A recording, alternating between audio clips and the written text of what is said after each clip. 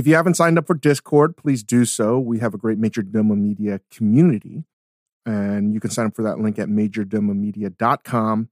We have, again, discount codes, 10, 15% plus discount codes to our partners. Anyday Cookware, if you haven't seen the extra large Anyday, it's a real game changer. You can cook a lot more food, and you can do braises and certain things you weren't able to do. And I sort of use it as a salad bowl these days too. So it's a little bit of everything. Athletic Brewing, Athletic Light. If you haven't tried it, that is the one that I'm drinking the most right now. Still the Radler, still drinking it on ice. And of course, Cometeer, changing my coffee game. And all things Momofuku. We have something coming up soon. I'm not allowed to talk about what it is exactly, but it is delicious. I will tell you that. And you can get that discount code and use it at shop.momofuku.com. We're available nationwide at places like Whole Foods, Target, and your local great grocery stores. And if you aren't close to something like that, you can get it mail ordered in. All right, let's get on to the show. Welcome to the Dave Chang Show, part of the Ringer Podcast Network, presented by Majordomo Media. Thank you, Yola Tango, as always. You have me solo today. Chris Yang will be on the next podcast. We have today a little slice of life into an Ask Dave and a Moif. And then we're going to do a little bit of a top 5 where there's a big shakeup in the foods that I eat, or my top 5 rankings right now of Asian foods. Big shakeup. It's so big that I can't even believe it myself. But I feel like some version of this format's going to be what we're tinkering around with for the next foreseeable future, even when Chris gets back on. But before I get into that, I wanted to start off with like 3 things I think about. And currently I'm thinking a lot about Oppenheimer, the movie. I will see Barbie soon, but I really wanted to watch Oppenheimer. I'm a big Christopher Nolan fan. I just love how he thinks and sort of the themes in his movies. But there's enough footage out there, and you could probably learn a lot just going online about the movie. It's great. You should watch it on IMAX. But there's 3 things that I'm thinking about that maybe you guys aren't thinking about that I'm trying to share. One is, in the movie, Meg Ryan and Jack Quaid is his name, Dennis Quaid's son, plays a character that you don't find too much about at all, and his name is Richard Feynman. And after the dropping of the bomb of the test in Los Alamos, you see a clip of somebody raising bongos up, and that is a sign to Richard Feynman. And maybe in a director's cut, you're going to find out a lot more about Richard Feynman, one of the smartest, most accomplished physicists of our time. And again, I really enjoy in general reading biographies about physicists, especially this period of American theoretical physicists. And there's some great books out there about them. I find it to be intensely fascinating about how literally the smartest people we've ever produced think and how they live their lives, and sometimes how flawed they are, but really they're just human. And as interesting as Oppenheimer is, and someone that is literally zero idea how physics or quantum mechanics works, I think the life of Richard Feynman and how he thinks and what he did to be endlessly fascinating. And he's got a couple great books out there. Surely You're Joking, Feynman, or Richard Feynman. I think they call him Dick Feynman.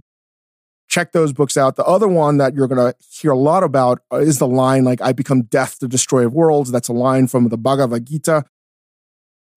If you so are inclined, you should probably get familiar with the Bhagavad Gita. I feel it's a essential theme in the movie Oppenheimer that, basically how I've distilled and I've learned from college was you have to do what is expected of you, of your born cast, of what you are born to do, regardless of whether you know what's going to happen or not. You just can't predict the future, and it's not really your choice. You just got to act. You have to act. And I think that's a central theme. And it's amazing to me that again, for me, not understanding the genius of the physics of what Oppenheimer did, for me, it was, holy shit, he taught himself Sanskrit in the 40s or 30s, and there was no internet. There's no books, and I don't think there were many people in America that were learning Sanskrit or even teaching Sanskrit.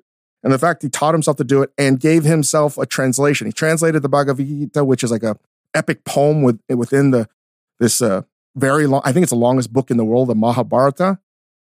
You should understand the Bhagavad Gita. I think it's a central theme to Oppenheimer. And even if I don't watch Oppenheimer, I talk about it a lot. And I think it could be illuminating for people that are sometimes stuck with indecision.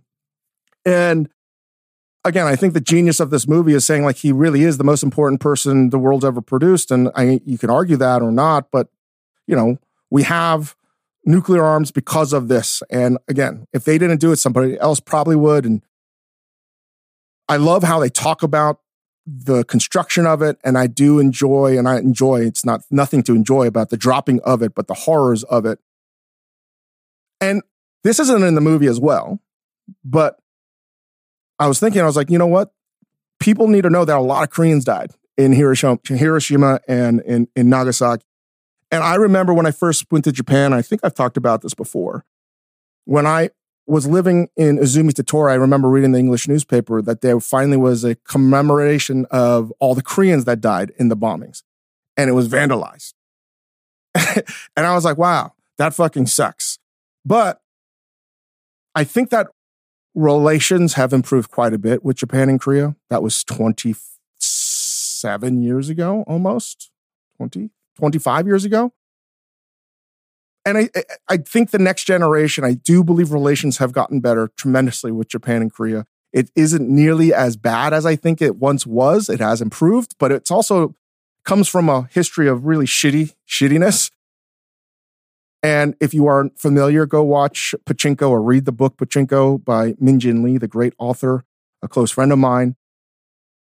And a lot of people sort of lump it all together. But that's what I was thinking was it wasn't just Japanese people. There were many people. Nobody should have like perished that way. But, you know, it's not a fun time to think about. But again, like that is always burned in my memory. I was like, wait, like that's fucking sucks. That sucks a lot. So it's a lot to think about. It's a fantastic movie. I disagree with Yuno Lee, who thinks that it's too many themes going on. And I think it's going to absolutely destroy the Oscars. I mean, clearly it's going to be a bunch of Barbie and Oppenheimer actors in all of those categories, as they should. And shout out to Greta Gerwig for doing something that no one's ever done before. Pretty amazing. Anyway, we'll get on to the show. We're going to get on to before an Ask Dave a Slice. So one of the things I don't understand about my son, Gus is too young to realize, but something that is very different than me growing up is that he loves to wear pajamas. He insists on wearing long sleeves and pants. He cannot go to bed. He refuses to wear shorts and a t-shirt. That's just not what he does. His mother loves wearing pajamas. This is going to sound crazy to you because I don't think anybody's talked about the pajama problem. And I'm about to explain what the pajama problem is. And it's like literally the one thing that I started to notice, like, oh man, like he really is 50% of me. And this is definitely his mom's side. This intense desire to wear pajamas. I'm a boxers dude. I sleep with boxers and I think I've slept that way. I don't know. I don't remember what I did as a kid, but I don't think I was using pajamas. And if I did sleep with pajamas, I don't now. And I just don't understand why people would wear pajamas. It boggles my mind. It's not about heat. I just don't understand like why. It's the same reason like when people realized during the pandemic, like, wait, I don't have to wear a suit to go to work. Wow. You're basically putting on a suit to go to bed. It don't make any sense to me. It's not comfortable. And don't tell me that it's satin or this or flannel pajamas. That's basically like an inferno. That would be prison sentence to me. All right. If you wanted to punish me, put me in flannel pajamas. And what I'm trying to get at is, I think that much like the Hefeweizen principle, I think that this is actually, there's only so many paths that everyone can choose in their life, how they go to bed. You know, we're all going to die. That's a guarantee. But another guarantee is you have a choice about how you want to go to bed. And I'm going to boil this down to really just two, because there's four. One is proper pajamas. And again, within the pajama principle, you have different kinds. You can have custom monogram shit, right? Then you can have, everything on down. Then you can have just the t-shirts and shorts, or t-shirts and like lacrosse shorts or something like that. Like that's like the college sleeping uniform. Then you just have underwear. That's it. People sleep in underwear. That's it. And then you have people that sleep nude. And I've only met one person in my life that sleeps nude. And it makes sense why they would sleep nude. And I'll explain that later. But I'm going to just boil this mostly down to pajamas or no pajamas. Or pajamas and short. It's either pajamas or no pajamas. And if you boil it down to that way, what else can you think about in life where every single person, since the invention of culture, modern culture, has made that decision? Right? So there's different levels of outfitting to go to bed, and I'm not that kind. And I guess what I'm struggling with is, what does it say? What does it say about me that I don't like to wear pajamas? And it's not to do with heat, right? Well, I think there's clearly, but I'm just telling myself it has nothing to do with it.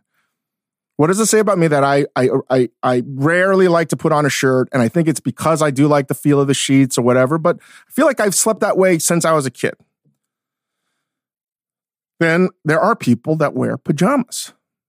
And there are some people that I'm best friends with. My wife is a pajama wearer. I can't imagine Grace not wearing pajamas.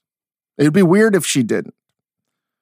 But does it say about somebody that decides that they want to wear a matching pajama set, right? A sleep time suit, as I like to think about it, right? And I want to give you an example as a comp. In college, one of my closest friends who could barely not piss his own bed, right? Was like just a boxer, going to bed boxer guy. And if my friends are listening to this, you know exactly who this is, right? And it's the first name starts with the same name that Shakespeare had. There's a lot of those out there, don't worry. But this person could barely not wet his own bed because of beer consumption at night. And we were at a gathering of some college friends, and the next morning, while I was making breakfast, he woke up in matching monogrammed pajama set. And we were it was like a 3-day weekend. No one else thought that was weird, but I did. I had to ask myself, who is this fucking person now? What happened? Right? Because nothing really changed too much as personality, but something fucking happened. Something happened in this person's life that said, now it's time that I have to wear pajamas. And I wonder, is that going to happen to me? I don't think so, but you don't know. There's something that happens in a life where if you were not a pajama person, then you start to wear pajamas. And then it got me thinking, this is a long weekend and everyone's bringing a carry-on.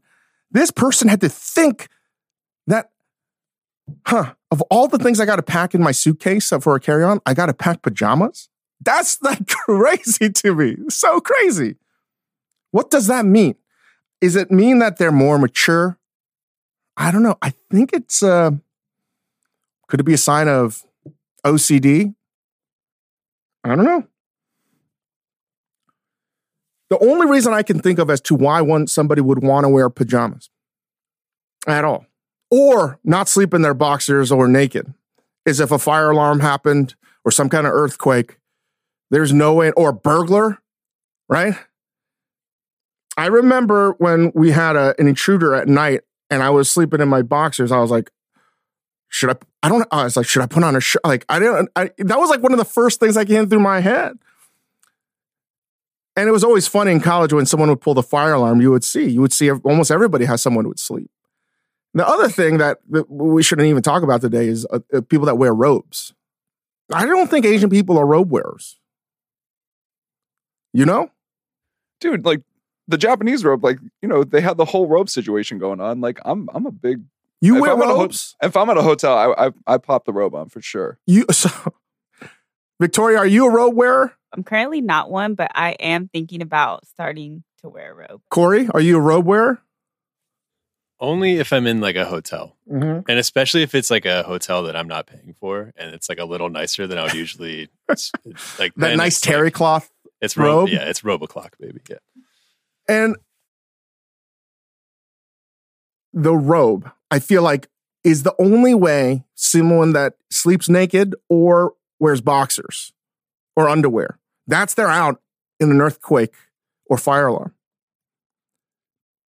So I was wondering, I was like, so basically everyone that wears robes sleeps with nothing on, basically. And I was like, huh. So should I be a robe person too? So this is like, again, should I start drinking Negronis? Should I start drinking Fernet? This is to me sort of this life situation of like a crossroads in my life. Knowing that I'm never going to wear pajamas. This is never going to happen. And I'm hoping Gus is a non-pajama wearer. We'll see.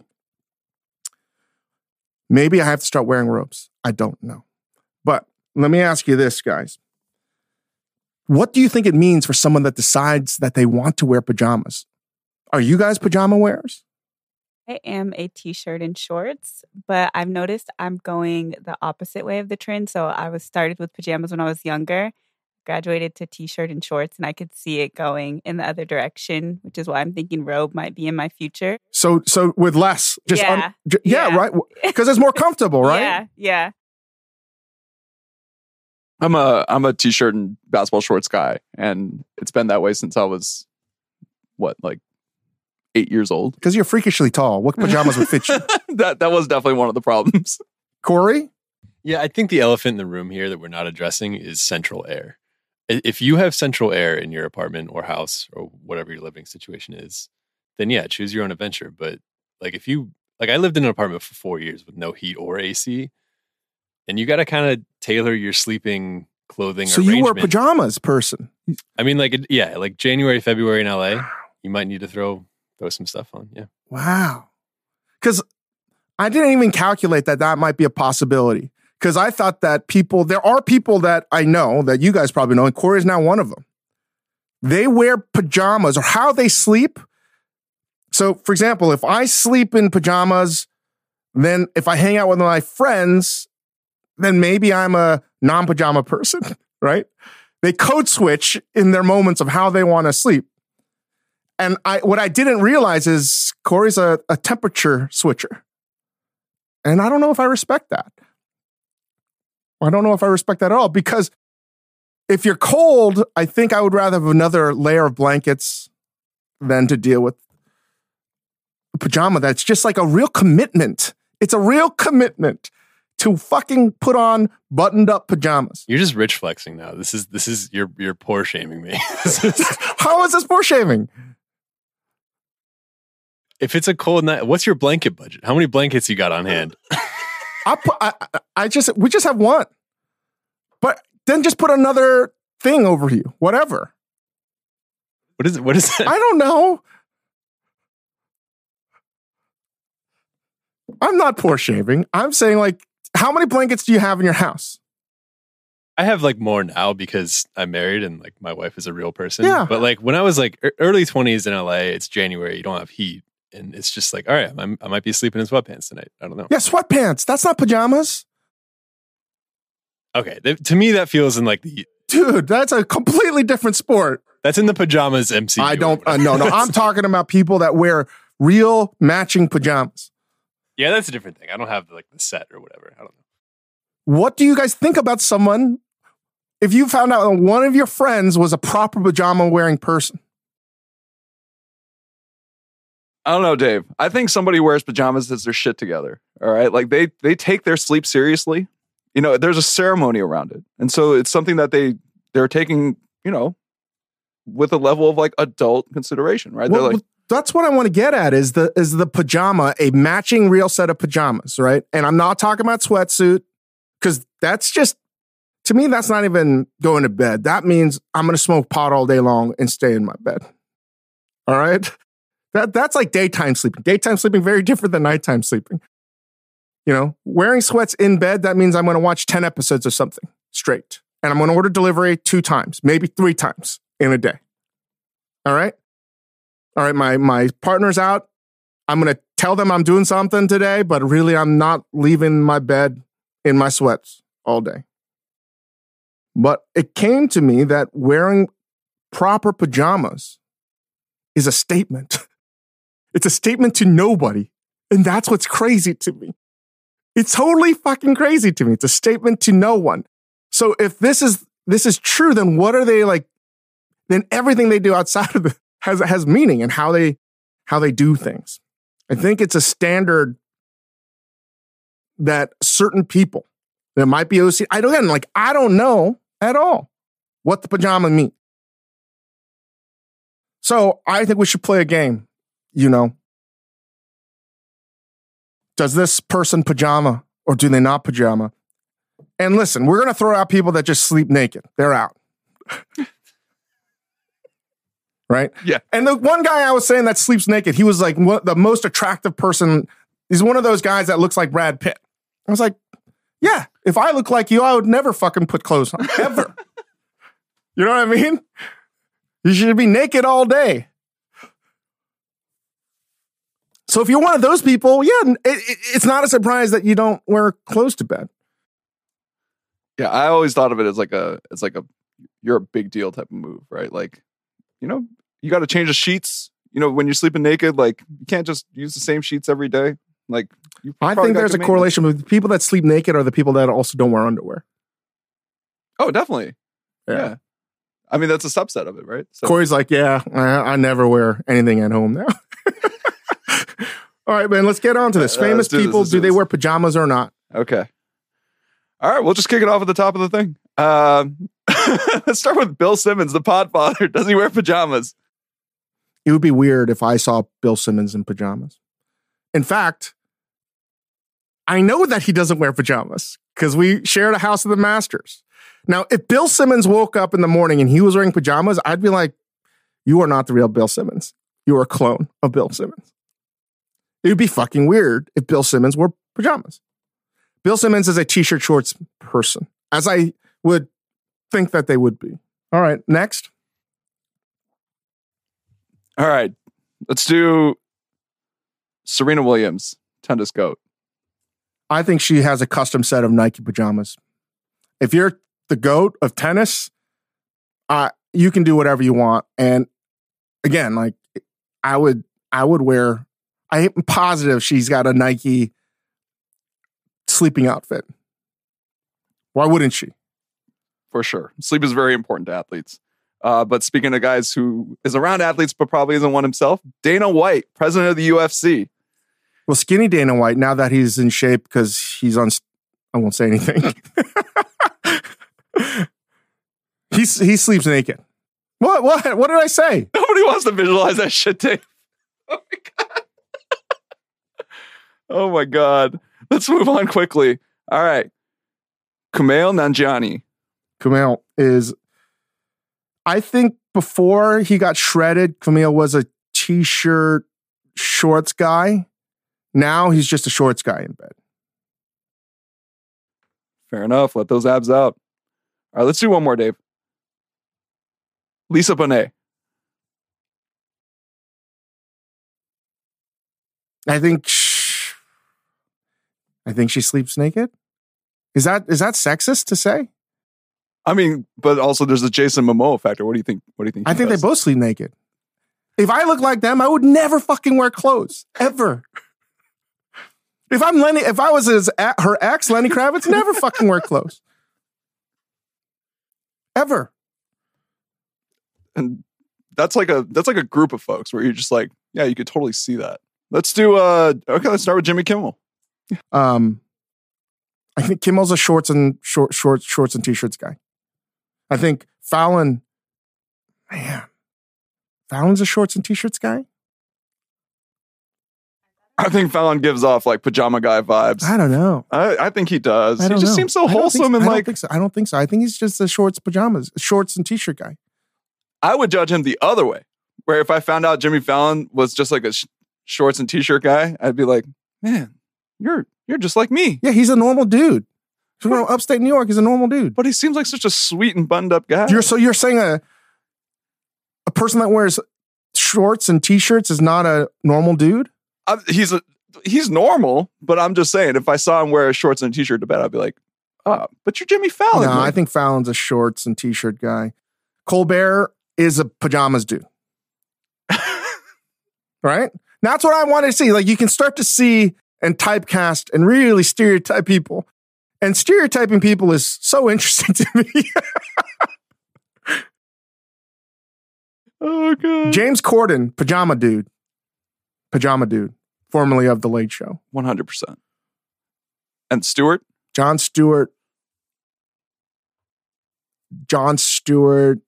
shorts t-shirt.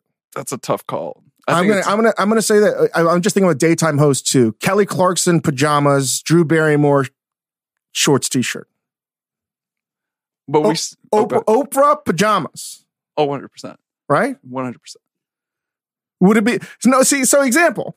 Picture Oprah being a t-shirt shorts person. I can't. It'd be weird. It's hard. If we found out that Oprah wears basketball shorts to bed, that'd be fucking weird. Said no one ever in the history of the world. I got to shout out Oprah real quick. I worked for her network, the Oprah Network, for a very brief period of time. Everyone that works for Oprah gets her birthday off. And listen, we hope that she never passes, but I think when Oprah Winfrey passes, whenever, hopefully many, many, many years, that might be a national holiday anyway. Honestly, it should be already. She's the real deal. I got an interesting one for you. Elon Musk. What's he? What do you think how does he sleep? Naked and upside down with his arms crossed across his chest. Like, but I've never been more sure that a guy sleeps naked. I don't know. What do you guys think?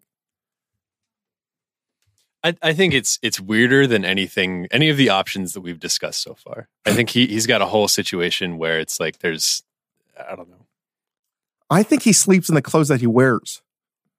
Yeah, like for efficiency. Yeah. I think he's that kind of dude. He sleeps on like the couch. He's sleeping in a sleeping bag on the floor.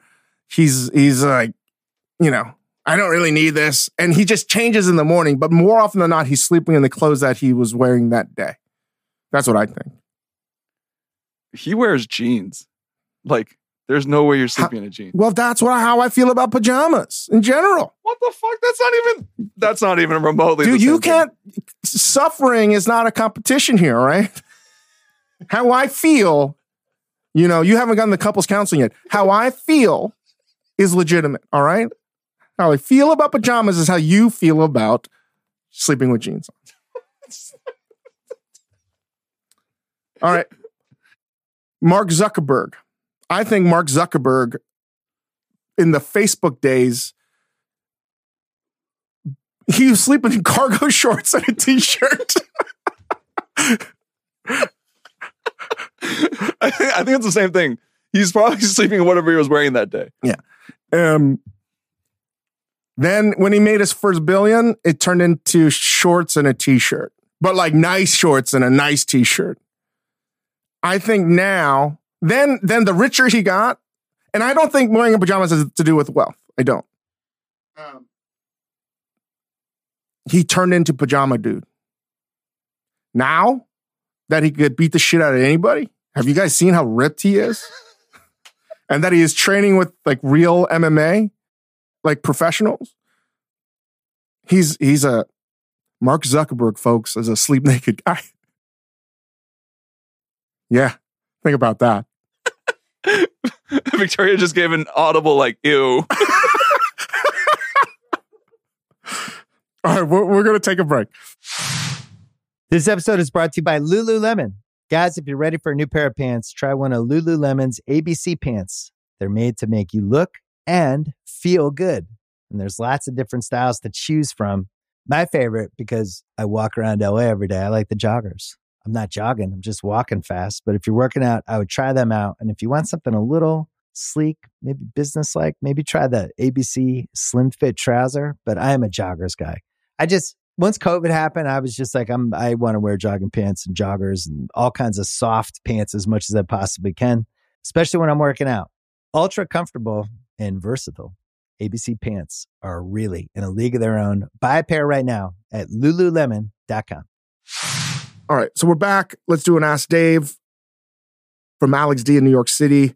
Hey, Dave. So I saved enough money. I'm career changing, going to ICE in New York City. That's funny because one of my friends I cooked with many years ago is trying to become an instructor there. ICE is Institute of Culinary Education. I know you said don't change careers, but you did it and it worked out for you. So you can't tell me that's a bad idea. What should I be doing now that I've sunk money into the tuition and I'm pot committed? Any words of practical wisdom? Any words of wisdom or practical advice? Thanks. Where should I work and how should I get a job there? Zero experience. Well, I went to the French Culinary Institute, which was acquired by ICE. ICE used to be Peter Kump's in New York City, and then it got rebranded as Institute of Culinary Education. I have nothing to do with that. I've been highly critical of culinary schools in general. We've talked about it many times. I do think that if you are going to go to cooking school, regardless of where you're at in life, you should probably just work at a restaurant. And if you enjoy washing dishes first, that's what I would have told this Alex, that you should just wash dishes first and then see from there. But if you're going to career change, you have a degree or some kind of job where it allows you to sort of make enough money to save, because tuition's pretty fucking expensive, right? And I think 1 year is probably $50,000 to $60,000 now. And that's not even 1 year. You're talking about like a 9-month program. Especially if you're not going to the CIA. So if you decide not to go to a 2 or 4 year program. I went to a 6-month all-day program. That was the FCI. And I have no idea what the curriculum is. And it's too late. Like, if you were like, hey, I'm going to ICE, I'd be like, what the fuck are you doing? It's too late. I love you, and now I have to help out. All right? I'd be like, shit. So what I'm trying to process is, how did this person not listen to any of my fucking advice? Number one. Right? Like, what the fuck? All right, so now the die is cast, they're going. And once you do, there's no way to get your money back. You can, but you get like 60% of it back. What do you do? So cooking school, there's either a night program. If you're going to a short 1 year, under 1 year program, it's either a night program that's like, and that's how you see a lot of potential career changers do it. They get off their current job and then they go to cooking school at night. And that's like 6:15 to like 10 or something like that. And that's like a year or so. Or you go from 8 to 3. And that's like a normal school program. That's what I did. And I started working immediately. After school, working in the kitchen, because if you work a 40-hour shift, you can get 40 hours if you do from like 4 to midnight or something like that, or 5 to 1 p.m., 5 days a week, 8 hours a day. I would say, knowing where things are at, I think many restaurants want to keep it at 40 hours. I think overtime used to be almost every restaurant that wasn't doing shift pay or something like that, you'd want to work 10 hours overtime on average. And overtime was where, as a cook, that's where you would make your money, time and a half. And you loved working overtime. You'd want to work as many overtime hours as possible, because that was just like, video game money. It was like, bring it in. And you could hear that sound every hour. People were like, how many overtime hours you got? That's like been curtailed for a lot of reasons. But I think most restaurants try to do like 40 hours a week. So depending on your program, whether you're at night or daytime, and you've now saved enough money and you have enough money where you don't have to have a part-time job outside of cooking. So you'll probably you'll make money from cooking. But I think a lot of it is if you're just starting out and your skill level is pretty low, I'm just trying to think where to go. I'd probably want to work at a bigger kitchen first. Or I don't know. I think it depends. I haven't really thought about this answer too much. And if it's too late, I think you would want to see one, and it doesn't have to be in chronological order. You would want to see a kitchen that does high volume, right? So a restaurant that does high volume at high standards. So I would think like something like Jean-Georges, Central Park West would be a good example. That's open lunch, that has a big enough staff that can like, you want to just see things. I'm sure there's other restaurant groups, right? You know, if I was starting out, okay, I think that's a better way. If I was 22 starting out, I'd probably go see if I could get a job at Tatiana with Kwame, because if I was young and I'm reading everything, it's the #1 restaurant. He's winning all those chef awards. And then you talk to people in the industry, they're like, yeah, man, like it's the best. And they're doing really interesting things. I would probably work there. And a lot of it is you look at his pedigree, and his pedigree is EMP and per se. You're like, okay, that's what I think. I would look like where this chef has worked and like where are they at right now. That would be one. I'd probably look at the Atomix team of Elia and JP. They have so many restaurants in New York that are doing well. And I would probably go work for Rich Teresi at Teresi as well. And I would get 2 jobs. If after school, let's just say you graduated, I would get 2 jobs. I would work 80 hours a week at 2 different restaurants, 2 very different restaurants. So that's why I would probably do a small restaurant and a large restaurant. Because truthfully, you used to work 80 to 90 hours anyway. And that's just not going to happen. So you have to make the choice about how much you want to immerse yourself. And it doesn't have to be a big restaurant. You can be like, okay, I want to, there's so many great pastry shops now in New York. Or if I want to work for, I don't know, any dessert program, I could work for Alex Stupak, right? That would be cool. I could work for the team at King. They have a Jupiter as well in 30 Rock. I could work for the Frenchette team. There's so many great restaurants that have 1 or 2 restaurants. Again, I think that's important to see production. You want to see how food can be produced from a high volume, high level executing restaurant. I think that's really important.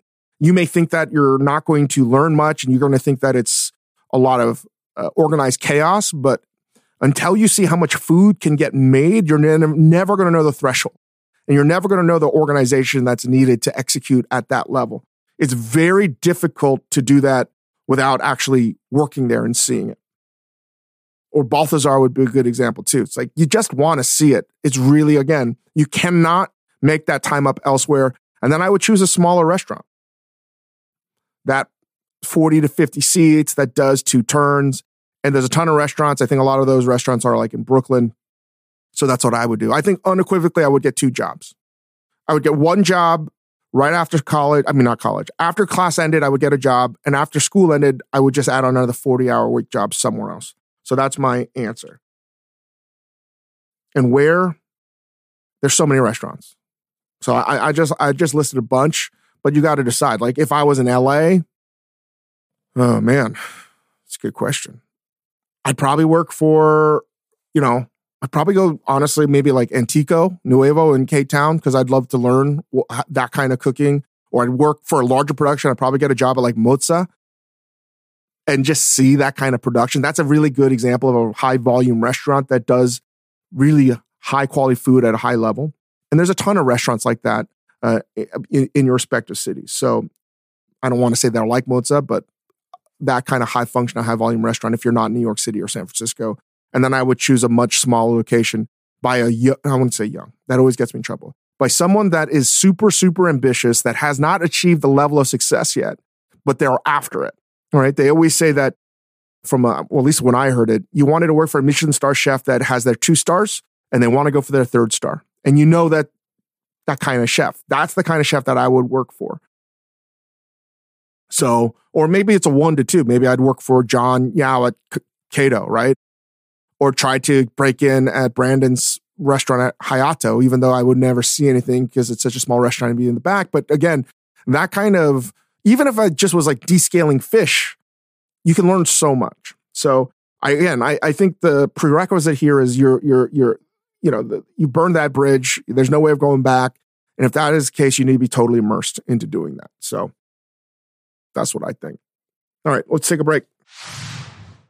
This episode is brought to you by Seed. Did you know that most green powders and probiotics don't survive digestion? Seed's DS-01 Daily Synbiotic is engineered in a 2-in-1 capsule to safeguard viability through digestion for complete delivery to your colon. A broad-spectrum probiotic and prebiotic formulated with 24 clinically and scientifically studied strains for whole body benefits, including gut, heart, and skin health. Visit seed.com/Dave Chang and use the code 25DaveChang to start seeding today. That's code 25DaveChang to start seeding today. Since we started off Slice talking about pajamas and sleep, we're going to give you a Moif Sleep Edition. All right, Dave. Let's kick this off. So actually, when you're single, how often did you change your sheets? Oh, man. See, I moved out of the house when I was 14, so I had to wash my sheets like every week at school.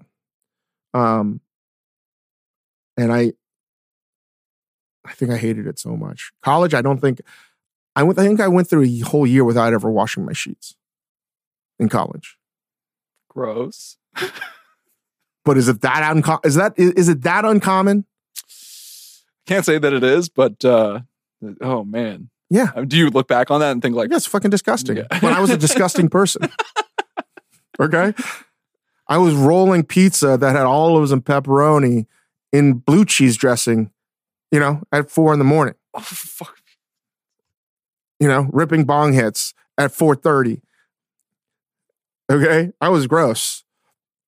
And then like drinking beer at 5 a.m. I was just, a mess. So no, it was gross how little I ever changed my sheets. In my mid-20s, I think I did it not that much either. Just because I was so busy. I don't remember it. I mean, I clearly did it way more, but not as much as you should. Now it's back to like all the time. Now that I'm married with kids, it is, I think, all the time. Not every day, but it's like a lot. What about you guys? Yeah, I definitely feel the degenerate college. I think I made it like a few months without changing my sheets, which at some point someone was like, dude, you have to this is a problem. Yeah, it's just not a priority when you're in college. Right? I mean, even when I was in college, I would change it like every season at least, right? Like, it's like, hey, it's about to be summer. It's gross. Like, it's hot.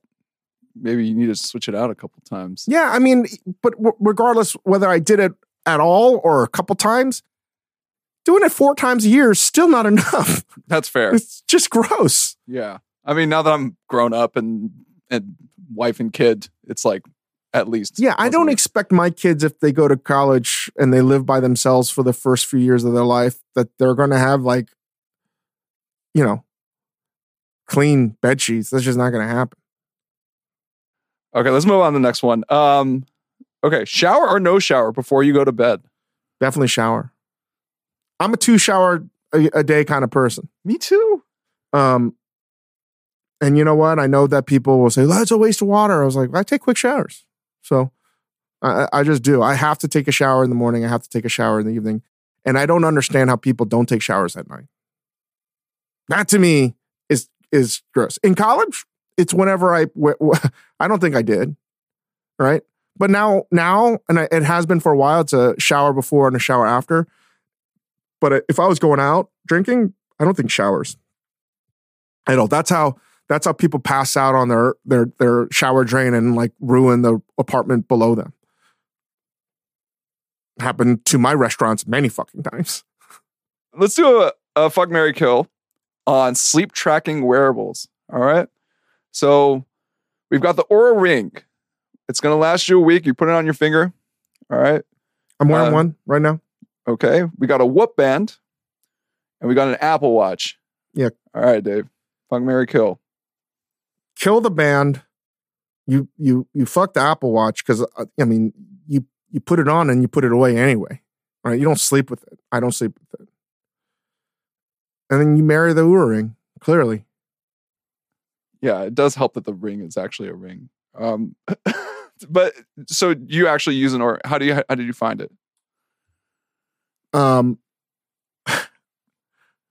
of my friends left their high-paying gig in New York City, working at a hedge fund, and said, "Hey, I want to become an operator, and I'm going to join this company out of Iceland or something like that, Scandinavia."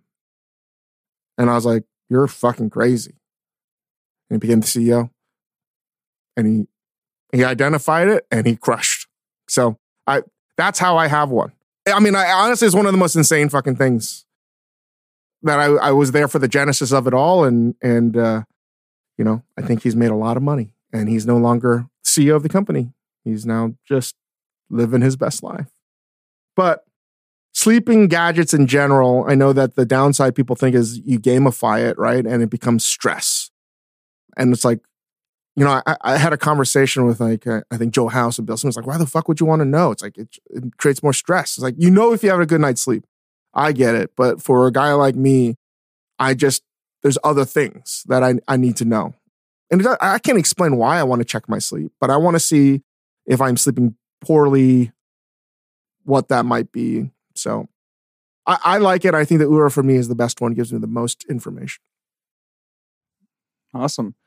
All right. So do you eat or drink anything before you go to bed? And a follow-up, like, when's the cutoff? Now I drink as much as I want because it doesn't matter. I've already tested it out. If I drink no liquids, I'm still taking a piss at like 3 or 4 in the morning. Don't matter. So I drink all the time now. And eating, you know, smoking pot is a real problem. Or eating pot is, you know, I like those edibles. Very difficult. Very difficult not to have the munchies. So also not good for your teeth, not good for your body. It's like one of the worst things you can do. So yeah, that's something I have to keep an eye out for because, I mean, it's like eating in front of the fridge. You can do a lot of damage because you're not putting on a plate, so you don't know what you're fucking eating. You know what I mean? That kind of eating.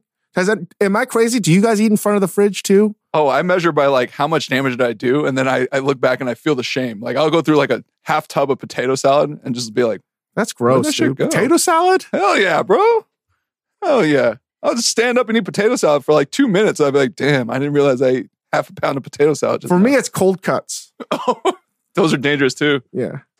Yeah, the eating in front of the fridge thing is a self-regulatory thing. Even if it's fake and it doesn't actually work, it's like, okay, as long as I'm standing in front of the fridge and with the door open, there's a limit to how much I can eat. Corey, you know how insane it is? Think about this, everybody. If you ate that way, if one other person was in the kitchen, right? You feel like this is nonsensical and insanity. Both you would think that and the other person watching you do that. You're literally standing in a fridge looking at it, hoping, again, that magical spell when you open up the fridge that even though you've been looking forever, you think some kind of amazing foods are going to materialize out of nowhere. We've all done it. I'm not and saying that's it's when you rational, think you're fucking Dumbus Albador because you think magic's going to fucking happen. All right? Can we let's hit the brakes real quick. Did you say Dumbus Albador, Dave? I said Albus Dumbledore? Or Dumbus Albador? Whatever. Listen, the fridge wizard. Think about this. You open up the fridge and it's there so long and you're trying to eat as much as you can before the alarm goes off that it's open. So it's almost like a shopping spree and you have 30 seconds to shovel as much shit into your mouth as possible without making a mess, right? And without leaving any evidence behind. But your whole fridge is a plate. Everything. It's a really remarkable thing and disgusting. Because if you knew that you were being watched, you would never eat that way. I feel like this is mainly a dude thing. Victoria? Yeah, I'm shocked right now because I've never heard of this. Like, this is news to me. Corey, back me up on this. Oh, it's definitely a dude thing, but I've noticed Eunice will like get up and just walk around, and you can tell she's on the hunt. Like it's like 11 p.m. She's tired. She's still working on doing work, and then like she's on the hunt. Yeah, so but that's an intelligent way of snacking.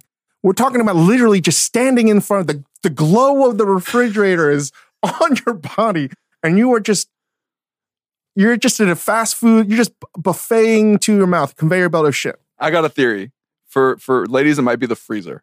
Because that's where the ice cream's at. And it might be that. It's not the same thing. You don't think so? Yeah, no. Because usually the freezer's on the bottom, you got to bend down. Yeah. Well, okay. You know what I mean? Rich guy. What I'm talking... or the side? No, it's the top shelf for us, but like we have a cheap fridge. Yeah, but it's like ice cream time. You know what I mean? And they just start staring and waiting for like, okay, ice cream. So you shovel ice cream in your mouth standing up in the freezer? Yeah, and we also have like the little mochis with the ice cream inside. Oh, we'll go through boxes. See, I've never done that before. I always like tried to like put the ice cream pint on the table because it's more efficient that way. You cannot eat ice cream standing up.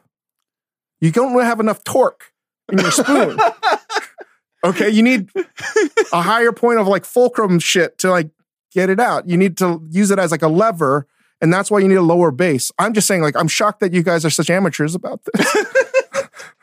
Well, you got us. Okay? You got us. You can't eat ice cream in front. You got to put it on a lower level around waist high.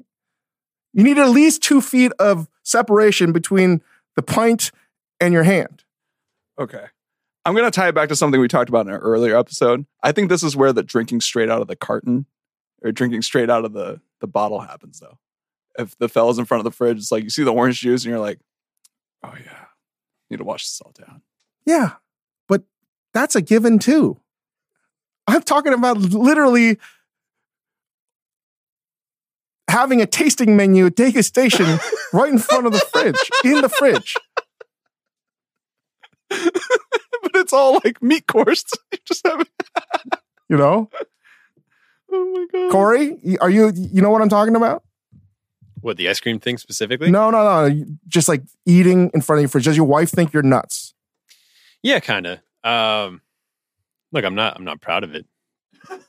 It's not a rational thing. No, I think we need to change this. Judo move this. We should be proud of it. I'm saying, you know why? It takes a lot of effort to like do that in 30 seconds. Actually, will say, do you think this ties into like girl dinner?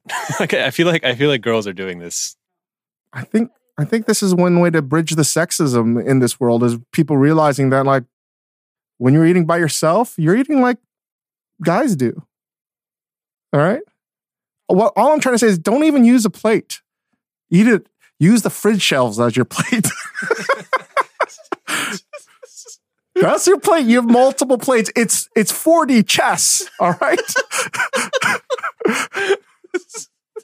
Too much. There's a bridge too far here, Dave. I think using the shelving as a plate is the bridge too far. No. Then you have never taken it. You will never break the sound barrier of eating if you just eat the way you're doing. You know, I'm disappointed in you. All right, next. Best hangover cure. What's your hangover cure, Dave? Huh.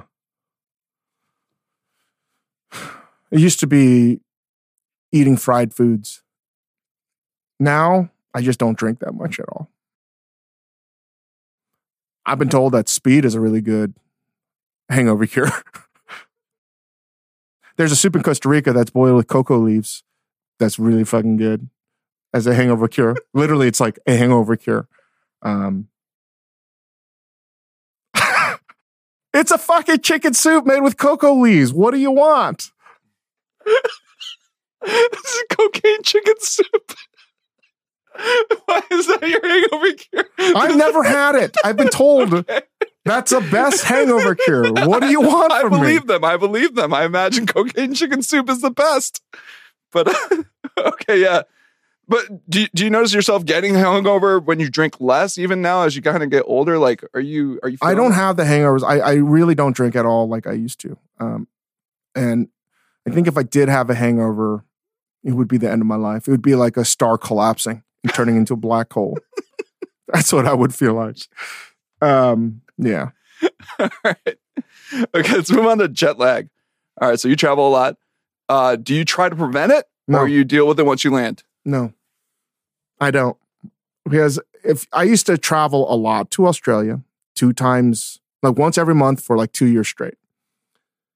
I've learned that for me, there's a lot. I've heard people that talk about certain pressures in the plane and that'll help. And everyone has their little thing. I've learned that for every hour of jet lag difference from where you're at, it takes a day to sort of process, right?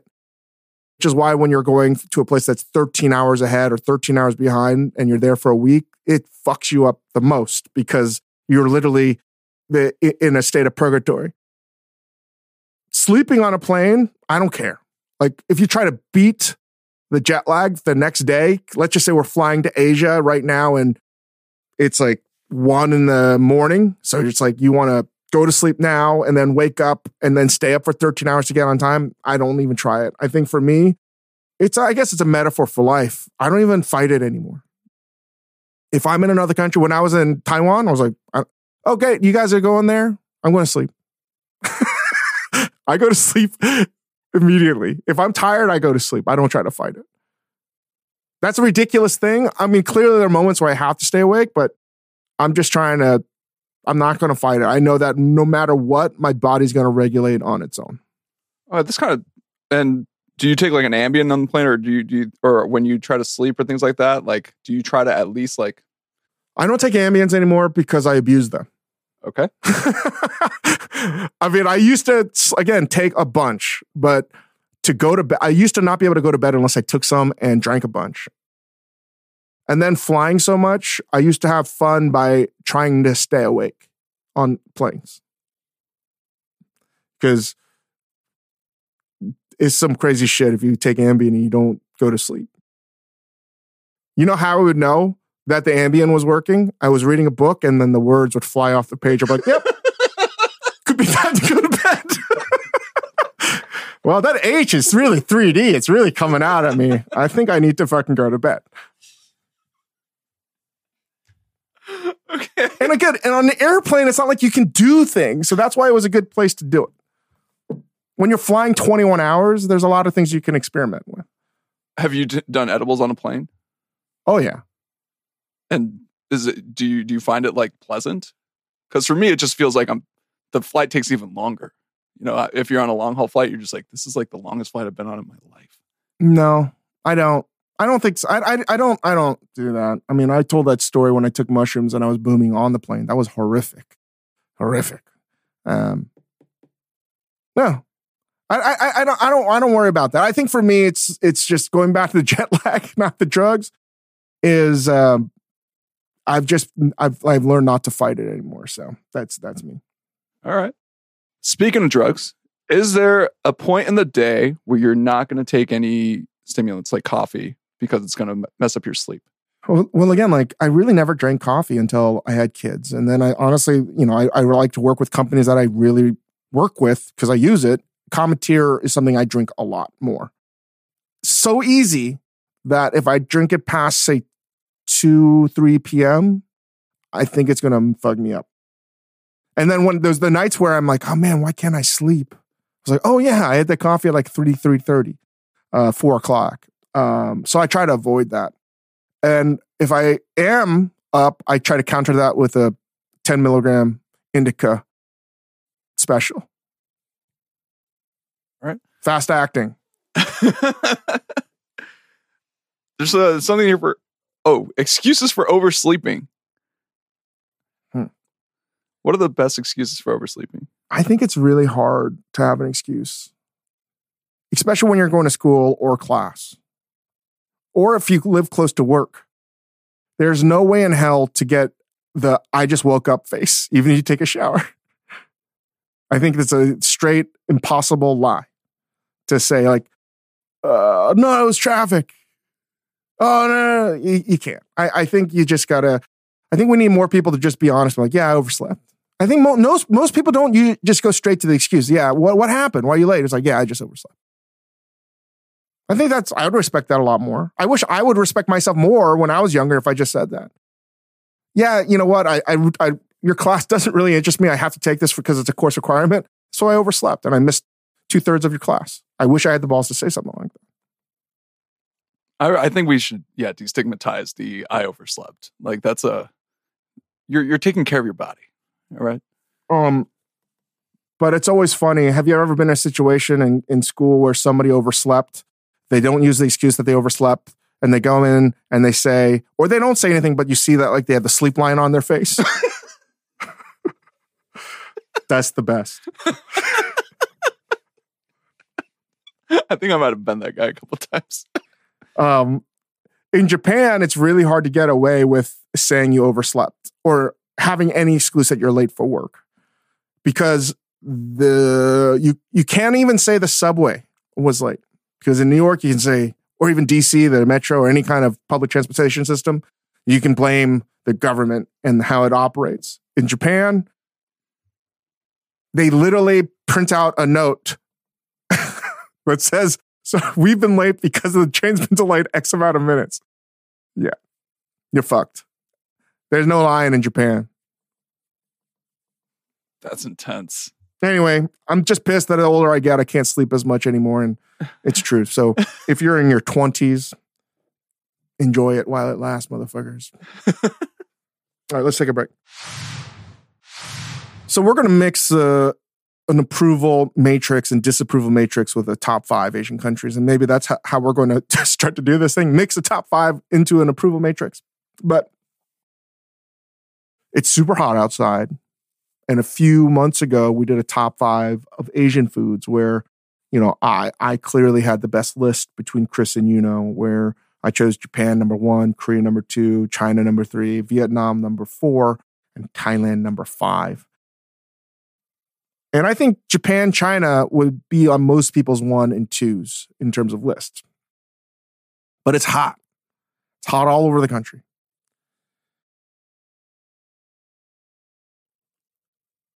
And I've been eating a lot of Vietnamese food. I went to Garden Grove, which in California is very similar to, say, the Vietnamese community in Houston, or where's another large Vietnamese? Minneapolis, I think, has another large one. I know Alexandria, Virginia, Arlington, Virginia has one. Reminds me of that, but I think this might be the largest one. Houston's pretty big too. New Orleans has not as big, but it's big. I've been eating it, and I'm going to revise it. And this is going to probably piss some people off. But I currently think if I have to give you my top 5, I think it's like college football rankings or men's college basketball. I don't think Japan and China are in the top 5 right now. What? Man. Oh. Like not in the top 5. Yeah. Okay. China was number 1, and it's been replaced with Vietnam. And I'm beginning to think every time I eat great Vietnamese food, you know what I think? I'm like, is this the best food in the world? Is this the best food in the world? Because I don't think of any other food that marries so well with heat, right? It's so crisp and cool and refreshing. I don't know of any other cuisine that has as much herbs, fresh herbs, and like really fragrant, spicy herbs and texture and crunch and sweet and spicy and acidic. And it's like one of the OG fusion foods that makes sense, right? You get the little bit of the Western cuisine, you get a little bit of Chinese cuisine, and then you get Southeast Asia as well. But every time I eat it, I'm like, man, I feel good. I don't feel light because I always overeat. And in Garden Grove, we had way too much food going to like 3 restaurants, you only needed 1. But because of the pho and even Boon is an amazing, Boon is like the best. I view it, even though people probably wouldn't, because I view Boon as a salad. It's a cold noodle salad to some degree.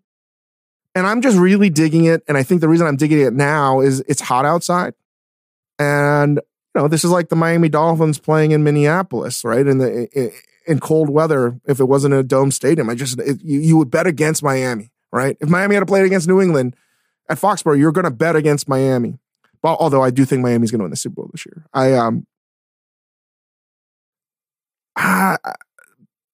Right now, and I wonder if it is seasonal, Vietnamese food is, I don't even, I had a great banh mi. I was like, shit, is this the best sandwich in the world? It's so, a good banh mi is transcendent. That bread, it's airy, it's crisp. It's made in a way that no French baker would ever make. It's got everything. It literally has everything you'd want. Man, it's hard to beat. It's got double starch everywhere. Vietnamese food is now, I'm sure people are like, of course, where have you been, dumbass? I think right behind Vietnamese food, and it would be tough. But for right now, because I've eaten more Vietnamese food the past month or two, I would say Thai is right behind it. It's so vibrant.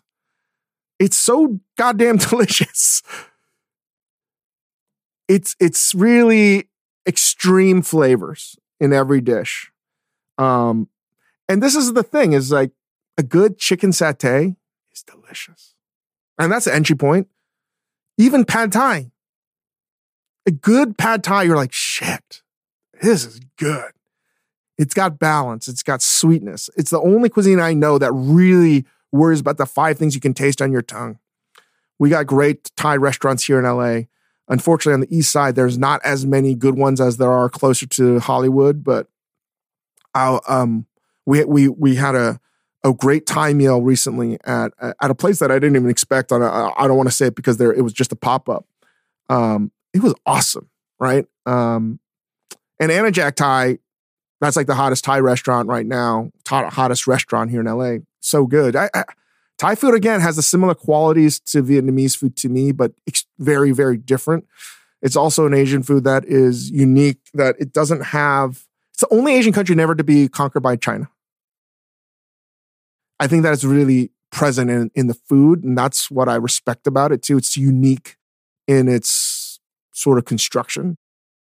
And again, like overeating Vietnamese food, you can live with yourself. Overeating Thai food, you know you're going to do it and you're not going to feel terrible.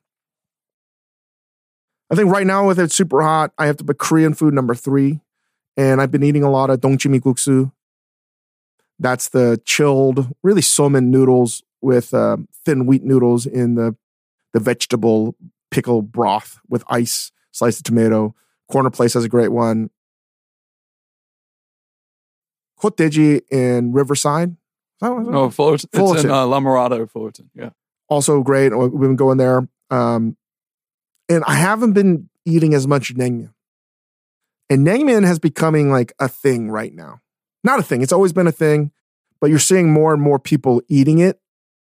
And I personally am not a fan of modern 2023 naengmyeon.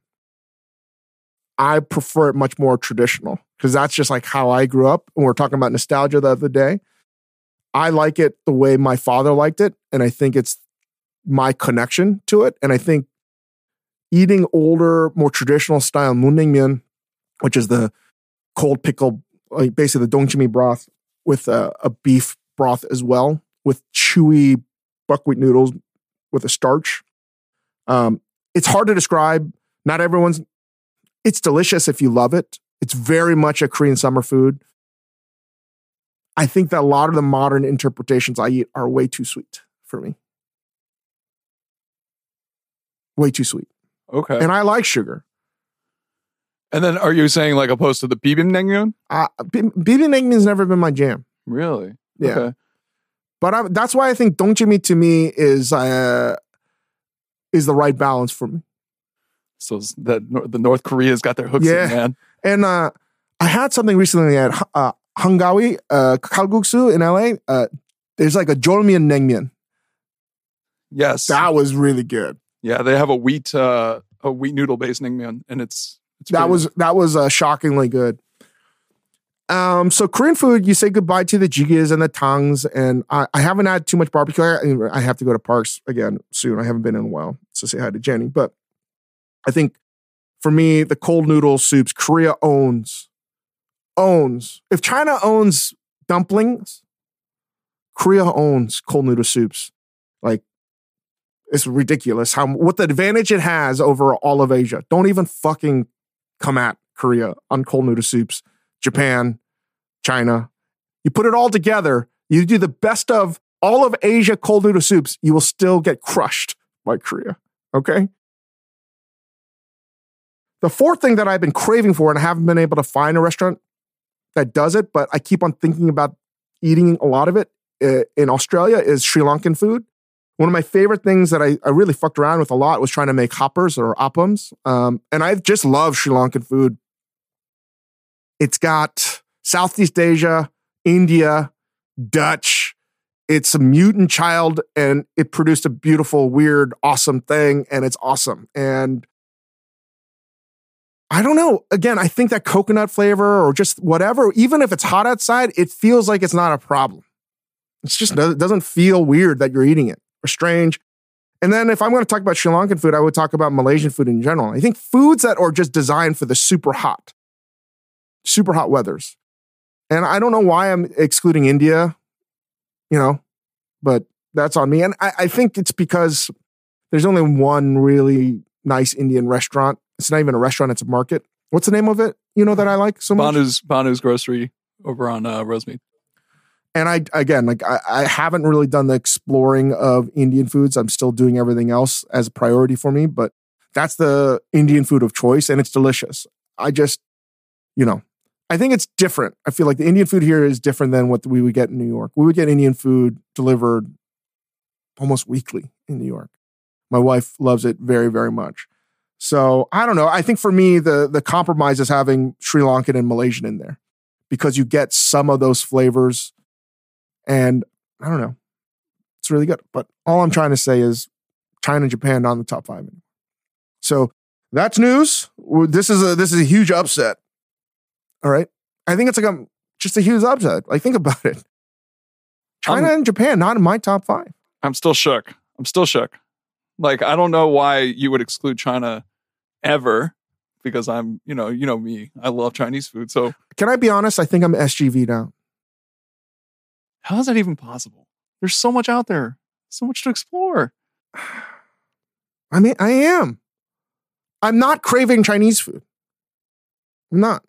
You think the weather has something to do with it, or just like? I feel like the Chinese food that I like to eat makes it super. I feel I don't know. I don't want to eat it right now. And maybe it is weather dependent.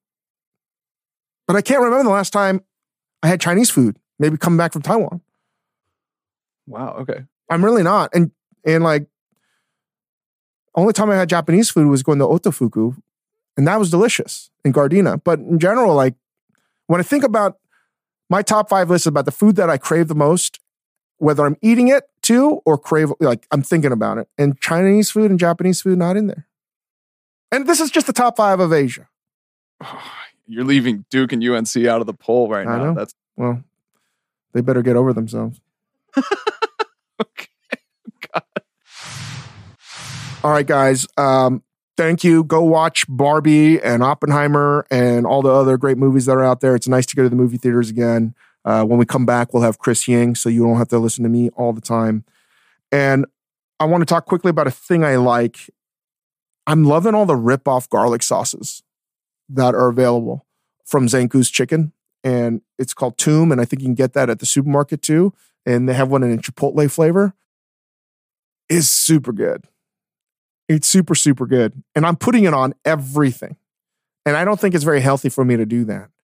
But like, I'm going through one of those buckets like myself, like every 2 days, it seems. And I mix it with Chili Crunch. You know what's funny? We were out of Chili Crunch and my wife bought some at Whole Foods just for us. I was like, wow, when I mix those two together, delicious.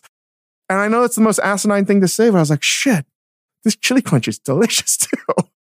But no, this garlic sauce, there's a great Curb Your Enthusiasm episode about this garlic sauce. And the chicken place that they're talking about clearly is about Zanku's Chicken. But most of those kinds of chicken places have a garlic sauce. And I never have to make it again because I can just buy it at the supermarket too. And it's awesome. So it doesn't taste overly garlicky. I don't understand why people are like, oh, I don't like garlic flavor. I mean, honestly, I've just cut those people out of my life, but it's really good. I like it. Maybe you'll like it too. So go check it out. I don't even know if it's TOUM. Is that the name? Yeah, it's Toom. Toom. You know what we should do? We should do a collab. All right. We'll talk to you soon. Give us 5 stars.